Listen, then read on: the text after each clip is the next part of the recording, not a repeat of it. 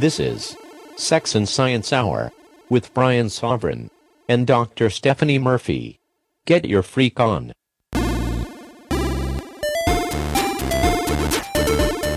Hello and welcome to Sex and Science Hour.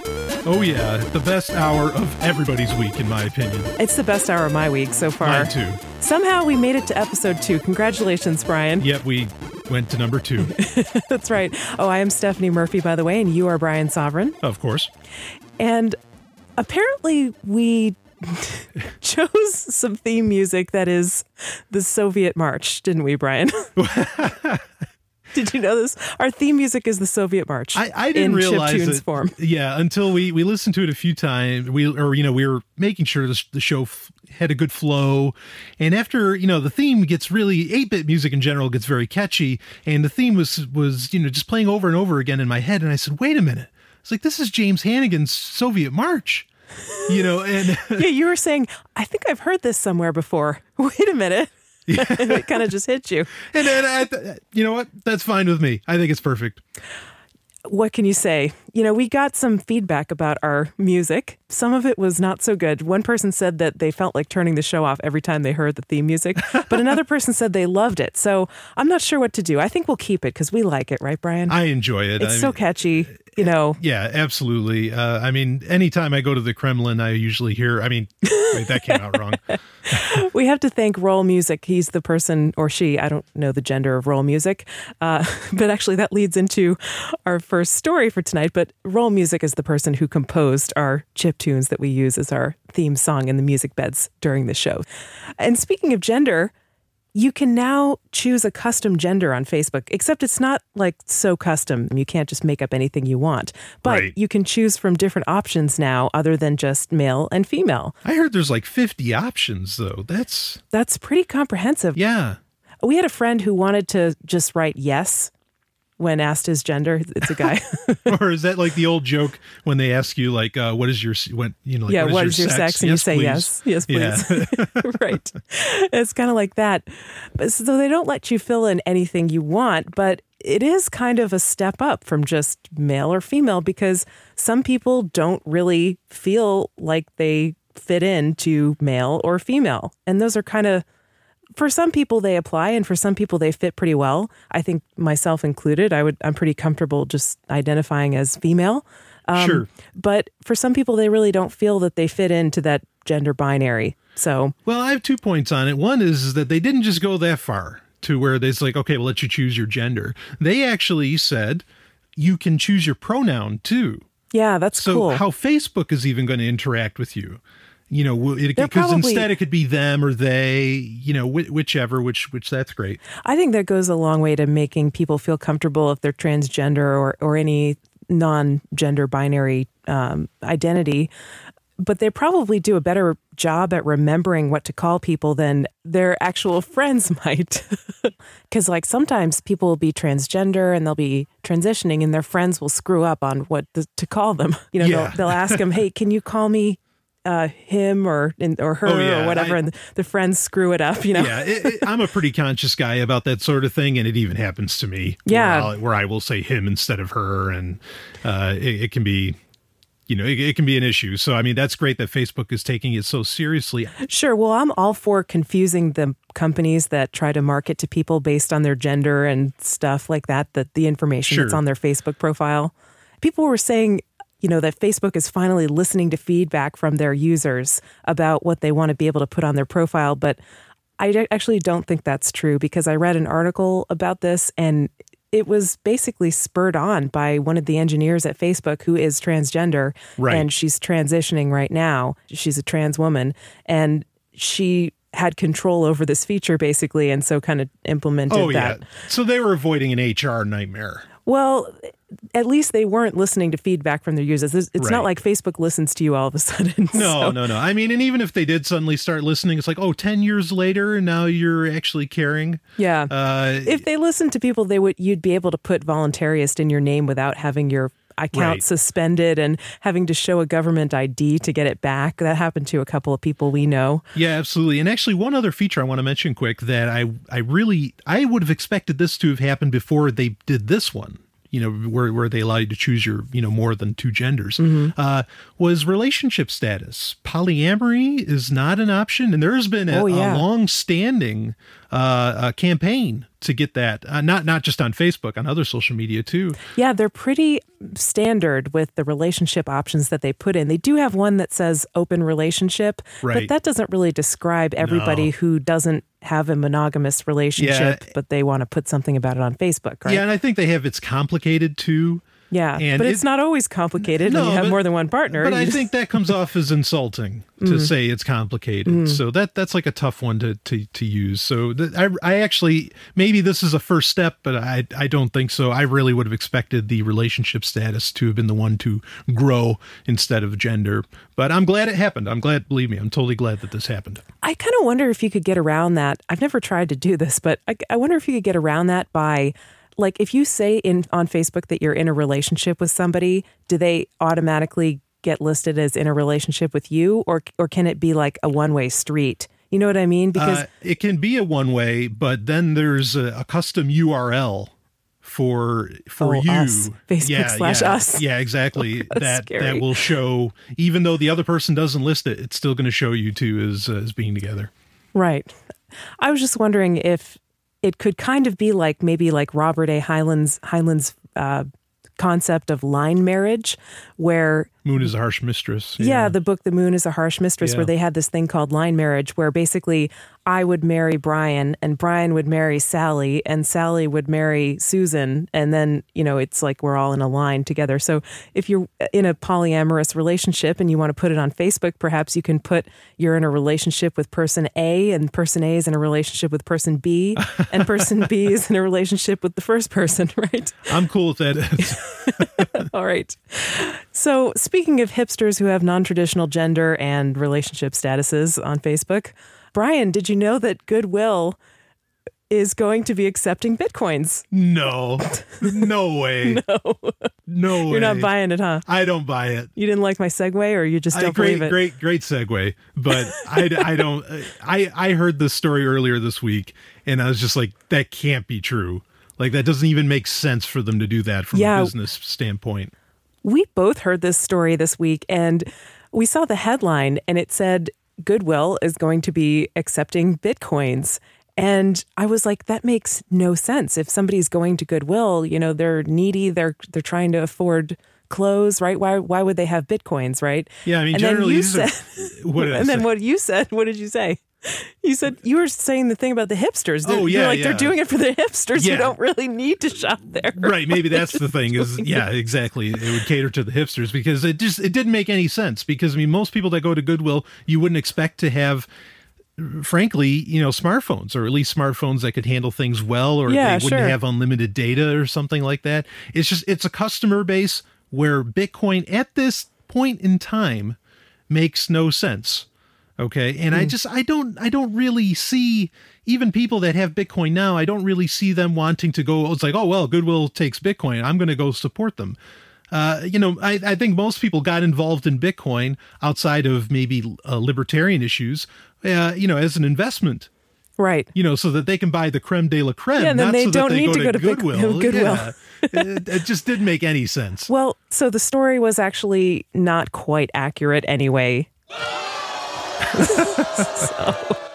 We saw an update to the story where it was actually, it got sort of put out there as Goodwill is going to be accepting Bitcoin. But what it really was the point of sale systems that they use were integrating Bitcoin into their systems. So Goodwill would have the option to accept Bitcoin if they wanted to turn that feature on. But Goodwill actually came out and said that they had no plans to do that. So. Are they using Soft Touch? No, it was another one. It's called VMware or something like that. Okay, well, so that's a virtual machine. Okay. VMware can handle Revel. That's the terminals. Okay, all right, yeah. So that can handle just about anything. So that's interesting. I guess at least the option's there, so they're ready for the future. They're ready when the hipsters come through the door with their Bitcoins. They'll have to have Androids. They won't be using them on their Apple devices because Apple yanks down Bitcoin apps, right? Yeah, exactly. I mean, Goodwill, well, that's the thing is that actually, Bitcoin would seem to be going away from the hipsters, or the hipsters are going to go away from Apple. And frankly, I don't think the hipsters are going to go away from Apple. Yeah, that's a fat chance, right? Yeah. But interestingly, Goodwill is a company that runs a lot on franchisees. And so I wonder if franchisees would have the option. Again, I don't consider it good business sense to do it. Because fine, it can be implemented in VMware, in Revell, and that's great. But it's still a complex setup, I think. And especially to train people to learn how to interact with it. I don't think it makes business sense, but I wonder if individual franchisees could choose to implement it because it's already in the software. Yeah, sure. I mean, that shouldn't be a problem if they could understand it. So cool. Well, I think there's a market for it. At least the hipsters who shop at Goodwill. So Brian, speaking of Bitcoin stuff and making business sense, you have a theory about Amazon that I wanted to talk about on the show. You don't think Amazon is ever going to accept Bitcoins. Is that right? Oh, well, I guess while we're talking about point of sale systems, yeah, this is a good point to bring up. Yeah. Amazon, this is kind of the meme going around the internet is that, yes, if we get all these companies on board with Bitcoin, if we have Overstock.com, Tiger Direct, and if we just get a few more, then Amazon's just going to have to take Bitcoin. They'll have no choice. That's just totally untrue. Amazon has every choice in the world. Why? Because they are the only company, in my opinion, in the world that has a greater infrastructure than Bitcoin could have, even if Bitcoin was accepted by all these other companies. Amazon would have they still would have the largest infrastructure on the face of the earth. Why is that? Okay, because it's not just this is what I mentioned, the point of sale systems. Amazon is going to convert Kindle Fires into point of sale systems. Then they'll be able to, then you can have a $200 point of sale system, right? Right. So Amazon's entire back-end software is going to be in brick and mortar stores now. They just took over everything. Okay. They have one of the biggest sites on the internet. They have the biggest shopping experience on the internet. And now they're in stores. And so they could come up with their own coin. Okay. And that would automatically work in any place that had this Kindle Fire POS system, which, again, a POS system as a Kindle Fire, that's all they're going to do is add a credit card reader on there. It's going to cost, $300? The average POS system runs over $1,000. Why wouldn't a company buy one of these things? Yeah, some companies already do that. Actually, they've got just like an iPad with a Square device plugged in, which is a little credit card reader you plug into the headphone jack, and then they're good to go, and they don't have to pay thousands for a POS system. Yeah, 30 years from now, maybe Amazon will take it, but no, they don't have to take anything. They are going to take over the entire retail space. Let us know what you think about that. I'm kind of curious to discuss that a little bit more, Brian. But we got to take a break right now, so there's more coming up here on Sex and Science Hour. Stay tuned. Hey, Brian, what's that funny sticker over your laptop webcam? I was trying to spy on you while you were in the shower, but now I can't. See, that's why I have it. And it's from EFF.org. EFF, what's that? It's the Electronic Frontier Foundation, totally donor-funded organization that fights for internet freedom, privacy. Wow, that sounds great. So EFF.org, I support internet freedom and privacy, and maybe you do too. Yeah, and you can support them with Bitcoin. The Electronic Frontier Foundation at EFF.org. Sex and Science Hour is part of the Let's Talk Bitcoin network, and we are so excited. Wait a minute. What's Bitcoin? What's Bitcoin? What's Bitcoin? Well, you'll have to listen to Let's Talk Bitcoin to find out. It's a twice-weekly podcast, and you can find it at letstalkbitcoin.com. Okay, I gotta know. Yeah, you really should probably get on that. It has a whole network? Yeah, we're part of it. How did I not know about this? You must have missed the memo that we were on their network. Anyway, now back to Sex and Science Hour. Welcome back to Sex and Science Hour, everybody. Yeah! I am Stephanie, and you are Brian, right? As always. Brian, we got some heat from our listeners in the last show. We got some responses. No, this is like the bad heat? Well, I guess I better stop the cheering. Maybe I should have booing instead. It's so much fun to play with these little sound effects. I'll try not to get totally distracted by them. But we do have an email address here on Sex and Science Hour. It's show@sexandsciencehour.com. And you can email us your questions, feedback, comments. We like to hear from you. And we did get a couple of emails from our first show. Yeah, right? we got some email feedback from it, which was really cool. Yeah, because I practically begged for it at the end of the last episode. Well, your call was answered, Brian. It was. Although we did get an email from somebody who I don't think quite got our sense of humor. In the last show, there was a joke that we sort of cracked in passing at the beginning of the show. We were talking about using blood cells from people and turning them into stem cells and then using those to 3D print organs, which was pretty cool. And you made a joke about going to the Red Cross and donating your blood and then being able to print out a new liver or something like that. Right. And I said, well, the Red Cross discriminates against gay people because they do. They ask you if you are a man. They'll ask you if you've ever had sex with a man since 1979. And yeah, they do turn down blood donors, not just gay men, but any man who has had sex with a man after 1979. And we were just making a joke about it. You said, does it work on gay blood or something like that? Yeah, and I also asked about bisexual blood. I put in the bisexual blood joke just to make sure, hey, come on, I'm kidding. Yeah, we know, obviously, there's no difference between gay and straight blood. I thought that went without saying, but maybe we have to clarify it anyway. So we'll be a little more careful about explaining ourselves on stuff like that. The person also kind of held our feet to the fire about, we were talking about the local Bitcoins users who got entrapped basically in a police sting operation. And I guess we got to remember, we're not necessarily talking to libertarians on this show. We're used to talking to libertarians and people who kind of agree with us that, a lot of these crimes are just totally manufactured. And the person said, well, you don't see a problem with it if the person was going to buy stolen credit card numbers with Bitcoin.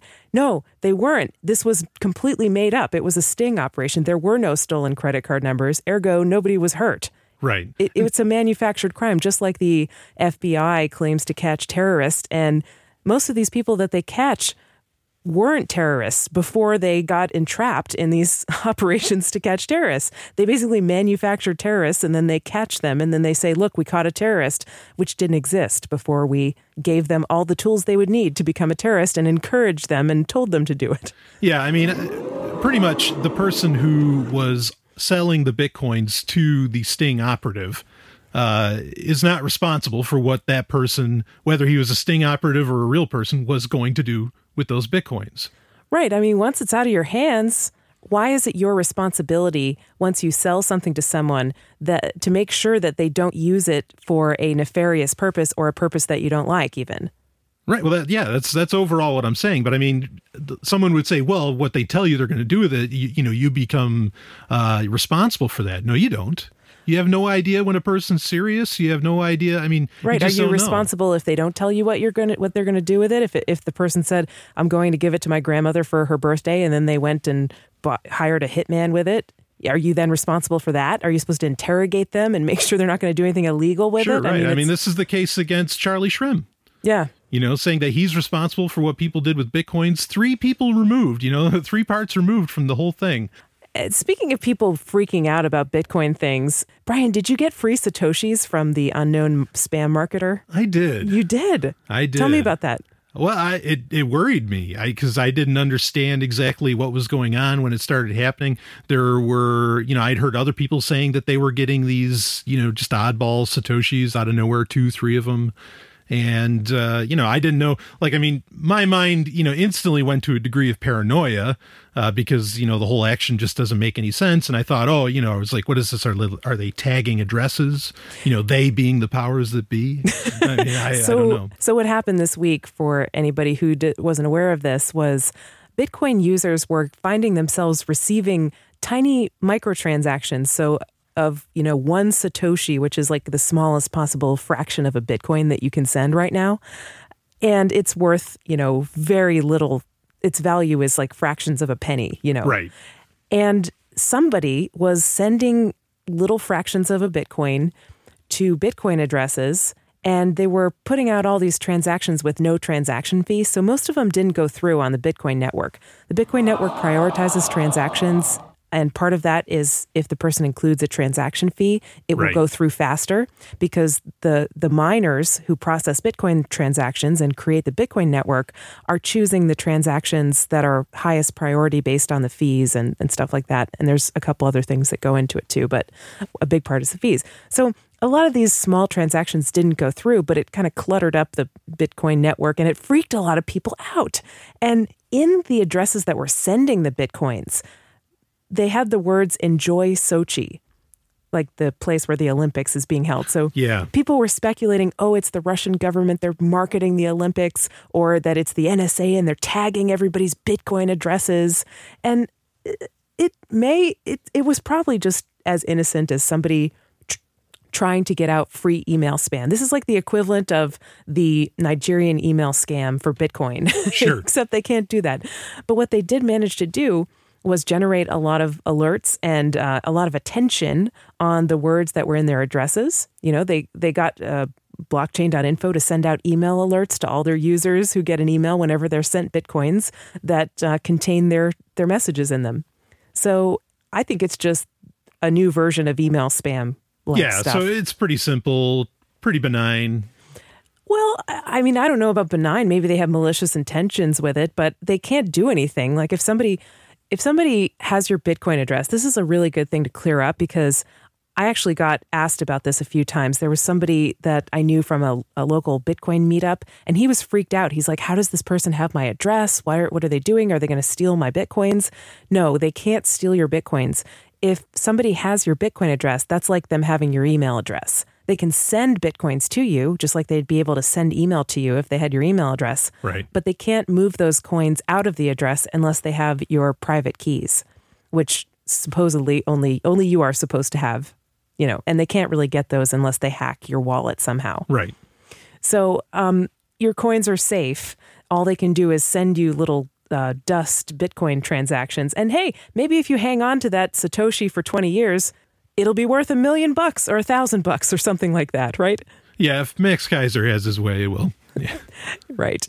But for now, I think they're just trying to spam you. So there's no reason to freak out. I just thought that was an interesting thing to bring up. It's kind of a creative attack, you know, trying to find ways to put little messages in Bitcoin transactions and send them out. Sure, you know, but something you might want to freak out about. I read about this week. I kind of already knew some of this, but sitting down might be really, really bad for you. Yeah, I've heard this. There was an article that came out this week that said sitting is the new smoking. Like, ouch. It's that bad for you. And wow, I mean, I've had jobs before where I sat down all day and I did feel way unhealthy. All right, How about you? Wait a minute. Is CVS going to stop selling chairs, or are they going to rip all the chairs out of the store? Maybe they are, because they did stop selling tobacco products, or announced that they were going to stop selling tobacco products. But yeah, maybe that'll be the wave of the future, right? A lot of people are already embracing standing desks. And actually, I have to brag because I started using a standing desk about almost 7 years ago at this point. And it was great. I loved it. I used it. I had a job for 5 years where I worked at one place and I used a standing desk all day, never sat down. My coworkers looked at me like I was insane because it was a totally makeshift ghetto standing desk. And it was just a pile of books stacked on top of each other that I put my laptop on. Wow. So it was like really not a very nice standing desk, but it did the job and it kept me standing. And I felt great. Within the first couple of months of working there, I lost like 20 pounds because before that I'd been sitting all day. Right. And it was just a lot more fun to work like that. You do get tired a little bit if you stand in one place, but you can have mats that you stand on that actually help with that if you're doing a standing desk. And also if you move around, it really doesn't it didn't bother me as much. And I was like a super weirdo when I worked at this place because everybody would comment on my shoes. I wore the 5-finger shoes. Oh yeah. You know, I never wore heels. Individual toes. Yeah, because, right. You know, heels aren't good for your back. They really like throw your entire body out of alignment. And I found it much more comfortable to wear these 5 fingers and, you know, your feet get used to it after a while and it just feels good. Sure. Well, I think, I mean, a lot of our digital life, and I'm not a Luddite and I'm not against, our digital life, but a lot of our digital life really makes us very sedentary. I mean, we're used to so much more motion and to so much more activity. And so any little thing you can do, even like just standing up, I think would be just a tremendous help. Yeah. And speaking of health and fatigue, there's a study that came out recently about sleep and cancer risk, and I thought this was really interesting. You found this, right, Brian? Yeah, it was essentially saying that, this waking up in the middle of the night, and sometimes even staying awake, say checking your smartphone for notifications or whatever. And maybe we never do that, Brian. No, right. Yeah. Nobody does that in this household. Right. That fragmented sleep, would essentially lower your immune system and could, lead to cancer and a whole slew of things. Now, I found it interesting, though, because I was under the impression that even up to just a couple hundred years ago, historical evidence shows that humans, regularly they would sleep for 4 hours, then they'd stay up for an hour or two, and then they'd sleep for another 4 hours. Right. I don't think this is talking about that, because there is actually historical evidence that people did that sort of two-phase sleep. Yeah. But I think what they're talking about is people who get woken up repeatedly during the night. And I kind of wonder about people who have young children, because it seems like they get up multiple times during the night to take care of their kids. Right. Yeah, that's the first thought that came to my mind. Is that who this is referencing? Mm-hmm. And then what do you do about that?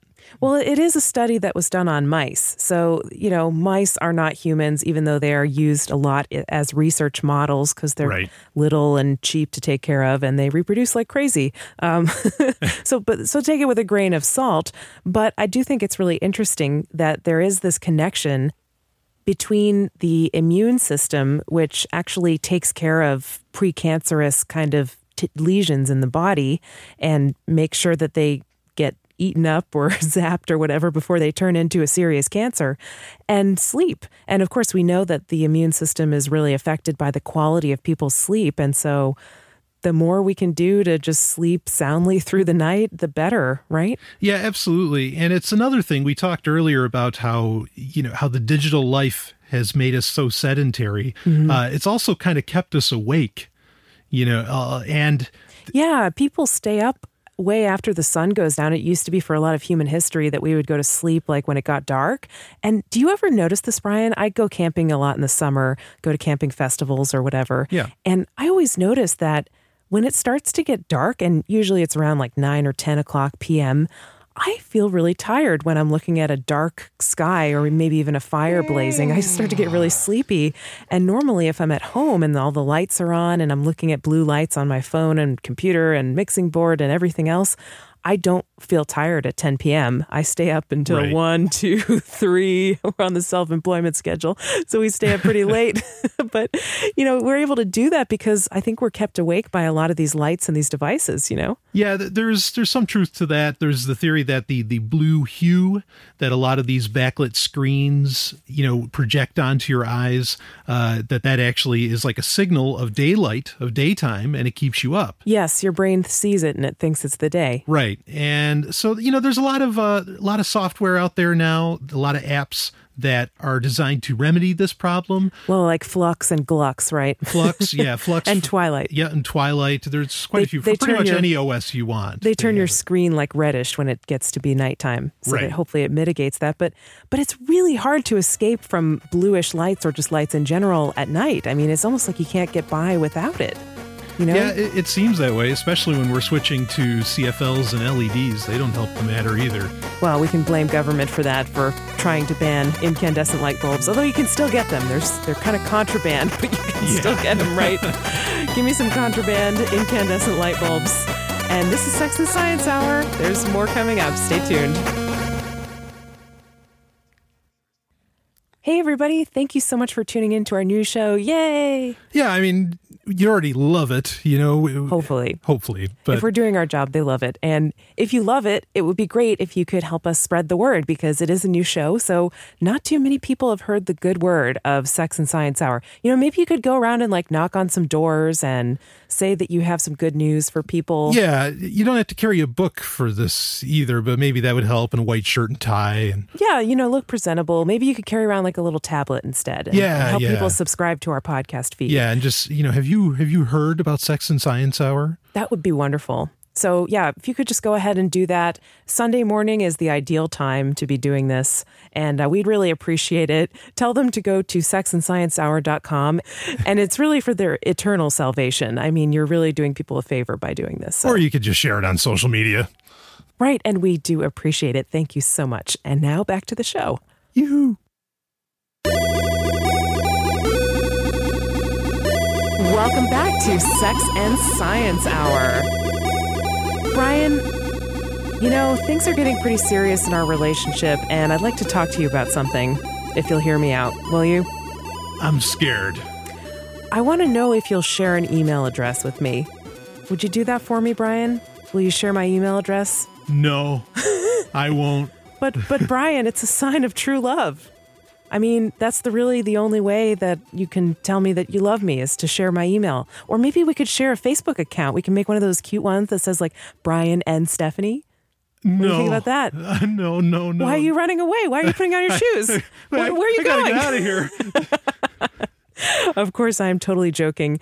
Although, I'm Brian, still here too. I just realized that we actually do share an email address. And that address would be show@sexandsciencehour.com, which is the email address for this show. We don't share a personal email address, and I'm glad about that. I don't want to share a personal email address with you. Emails and Facebook email addresses and Facebook accounts, I believe, are meant for the smallest minority, which is the individual. Where does this question come from? Well, there's an article we came across this week that was titled, "What is Love? Sharing Your Email Account." Well, now, this was based on some degree of statistics, I would assume.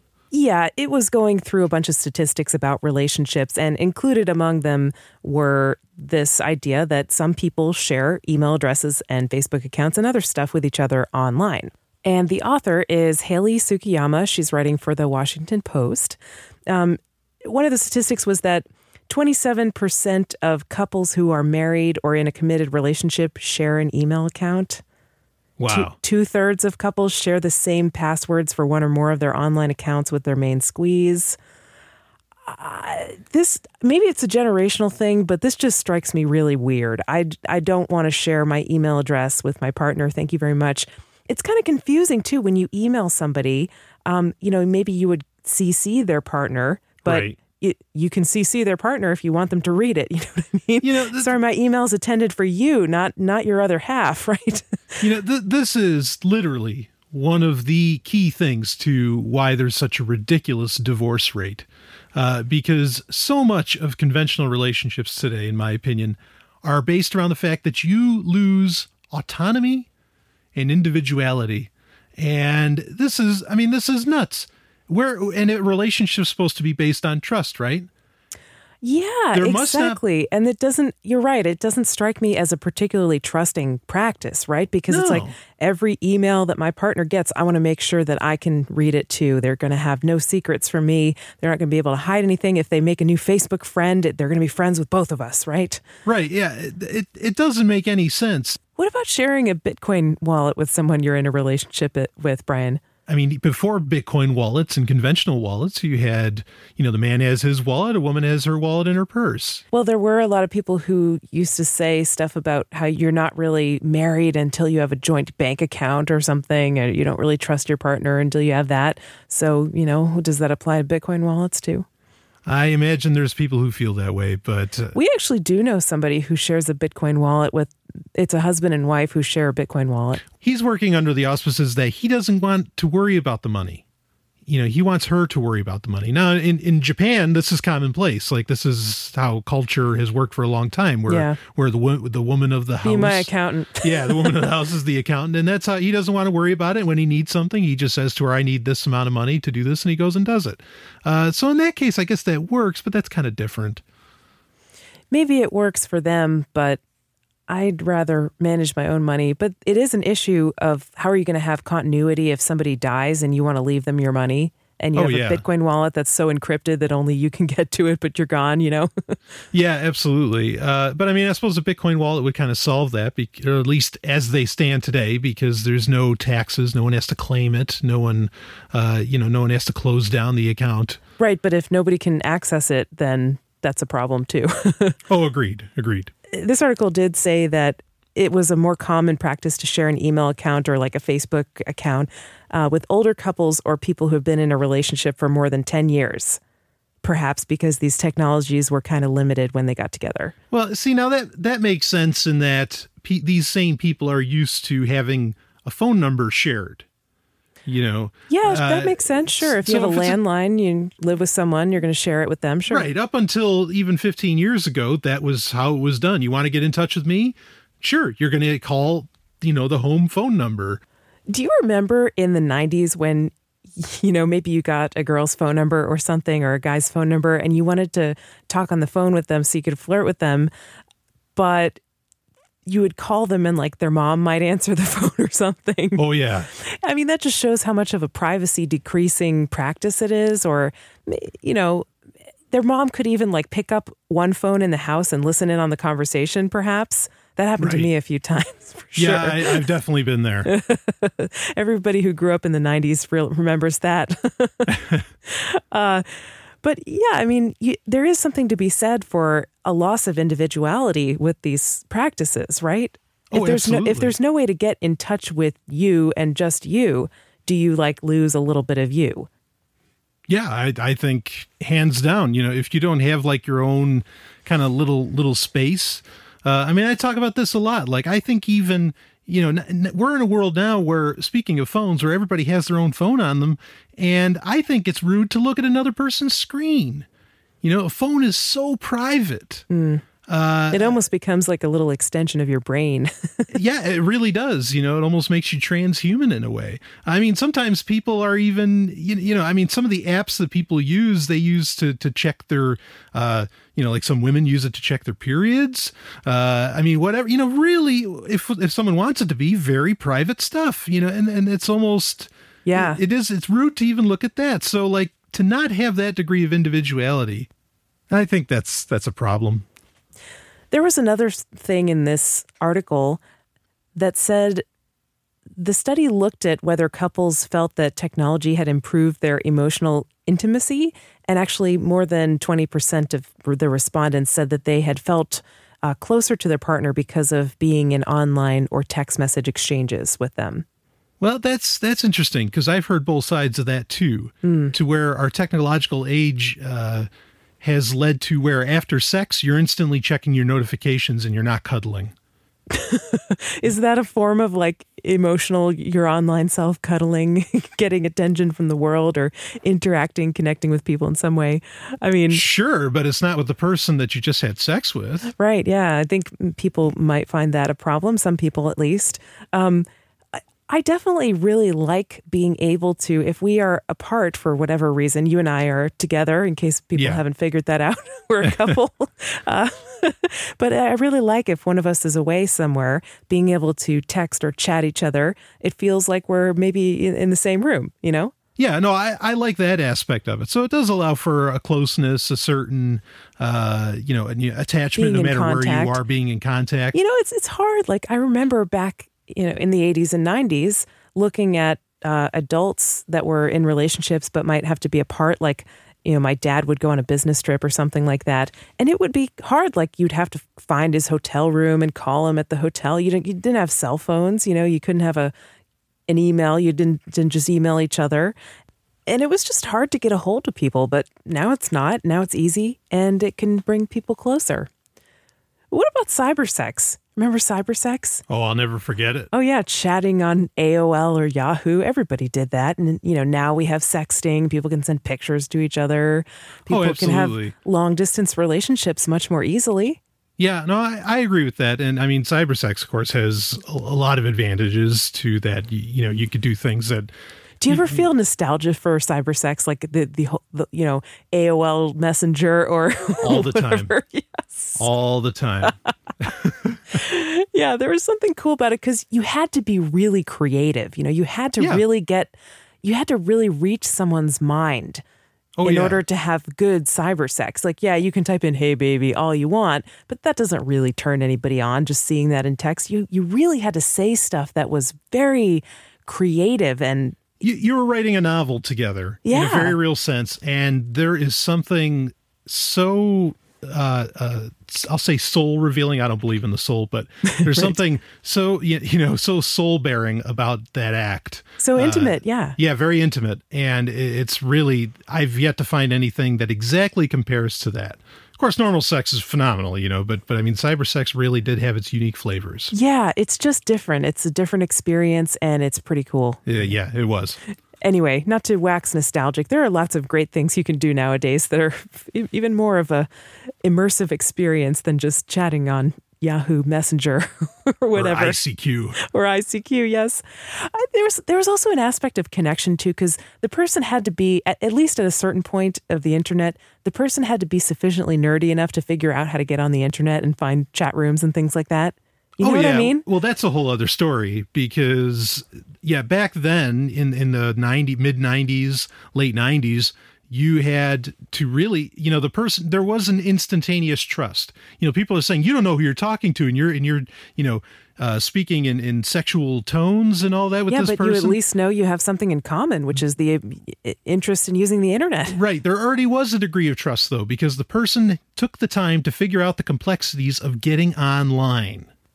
Speaking of figuring out the complexities, we received a listener email to show@sexandsciencehour.com asking us what books inform our sexual philosophy. I love that question.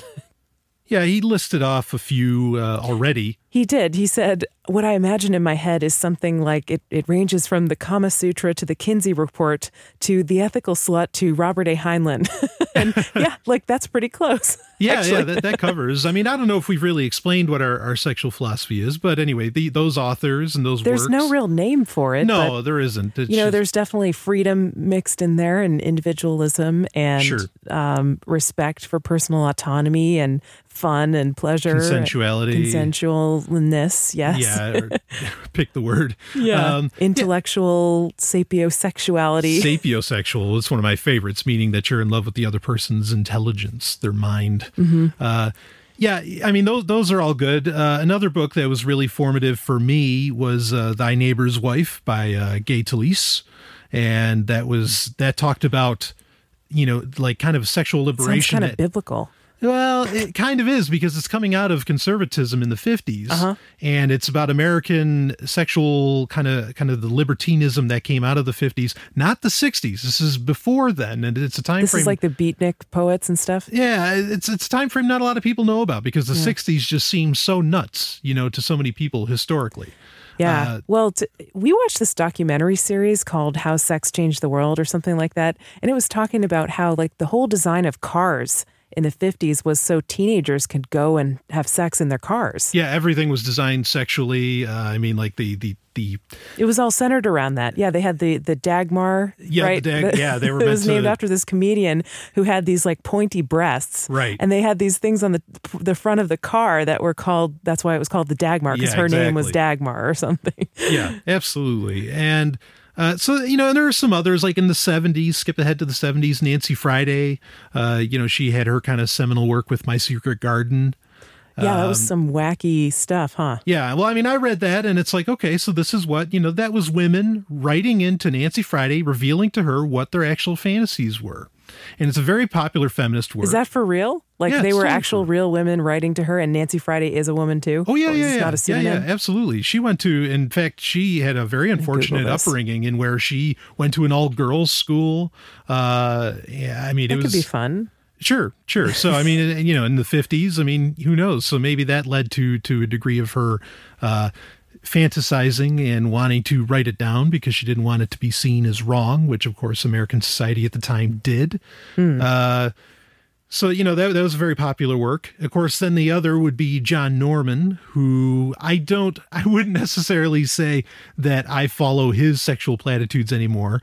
But, John Norman, when I was young, he writes what's called the Gore series, GOR, which is a very, very popular novel series. I mean, and they're still getting written today. Oh, there's like a whole subculture that goes with this. Yeah, it's called the Gorean subculture.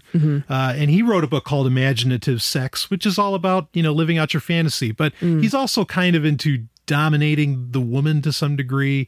And so I'm not so much into that, but at least the more the free thinking and just breaking out of all these conventional, sexual archetypes that we're taught. Was really, really inspirational. And again, John Norman still writes to this day. It can be really helpful to read something that just totally takes you out of your comfort zone to make you think about something in a different way. Even if you don't completely agree with it, it can be really helpful. I want to mention a nonfiction book that I really liked, which was Sex at Dawn. And it's, of course, very popular. Chris Ryan is the author of that, and he's got a podcast, and he's had this whole scene that he made meetups for people who read the book, who want to meet other people who also believe that monogamy is not necessarily the natural thing for humans. Right. And it was a really interesting book because it turns not only what you know about sex on its head, but also anthropology and the nature of human beings. Are we peaceful or are we warlike? And I think he makes a great case that we're very peaceful. Yeah, he compares us to bonobos and chimps. Yeah, which are equidistant evolutionarily. And that we are actually more like bonobos than chimps, which have sex for social, social for fun. Yeah, for fun. Right, and for social bonding. I think that's what you're saying. Yeah.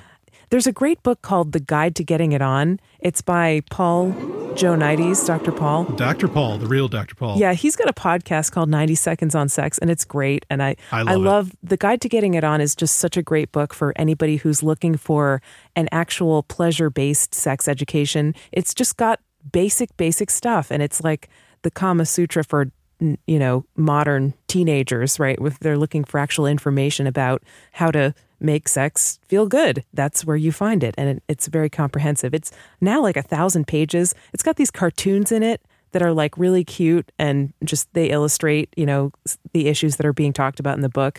Great book. Yeah, it's great because he just lays it out so matter-of-factly, talks about it not like it's crazy, not like this is something that's wrong. Yeah, he's so honest and not matter-of-fact and non-judgmental. Really, anyone can learn something from that book.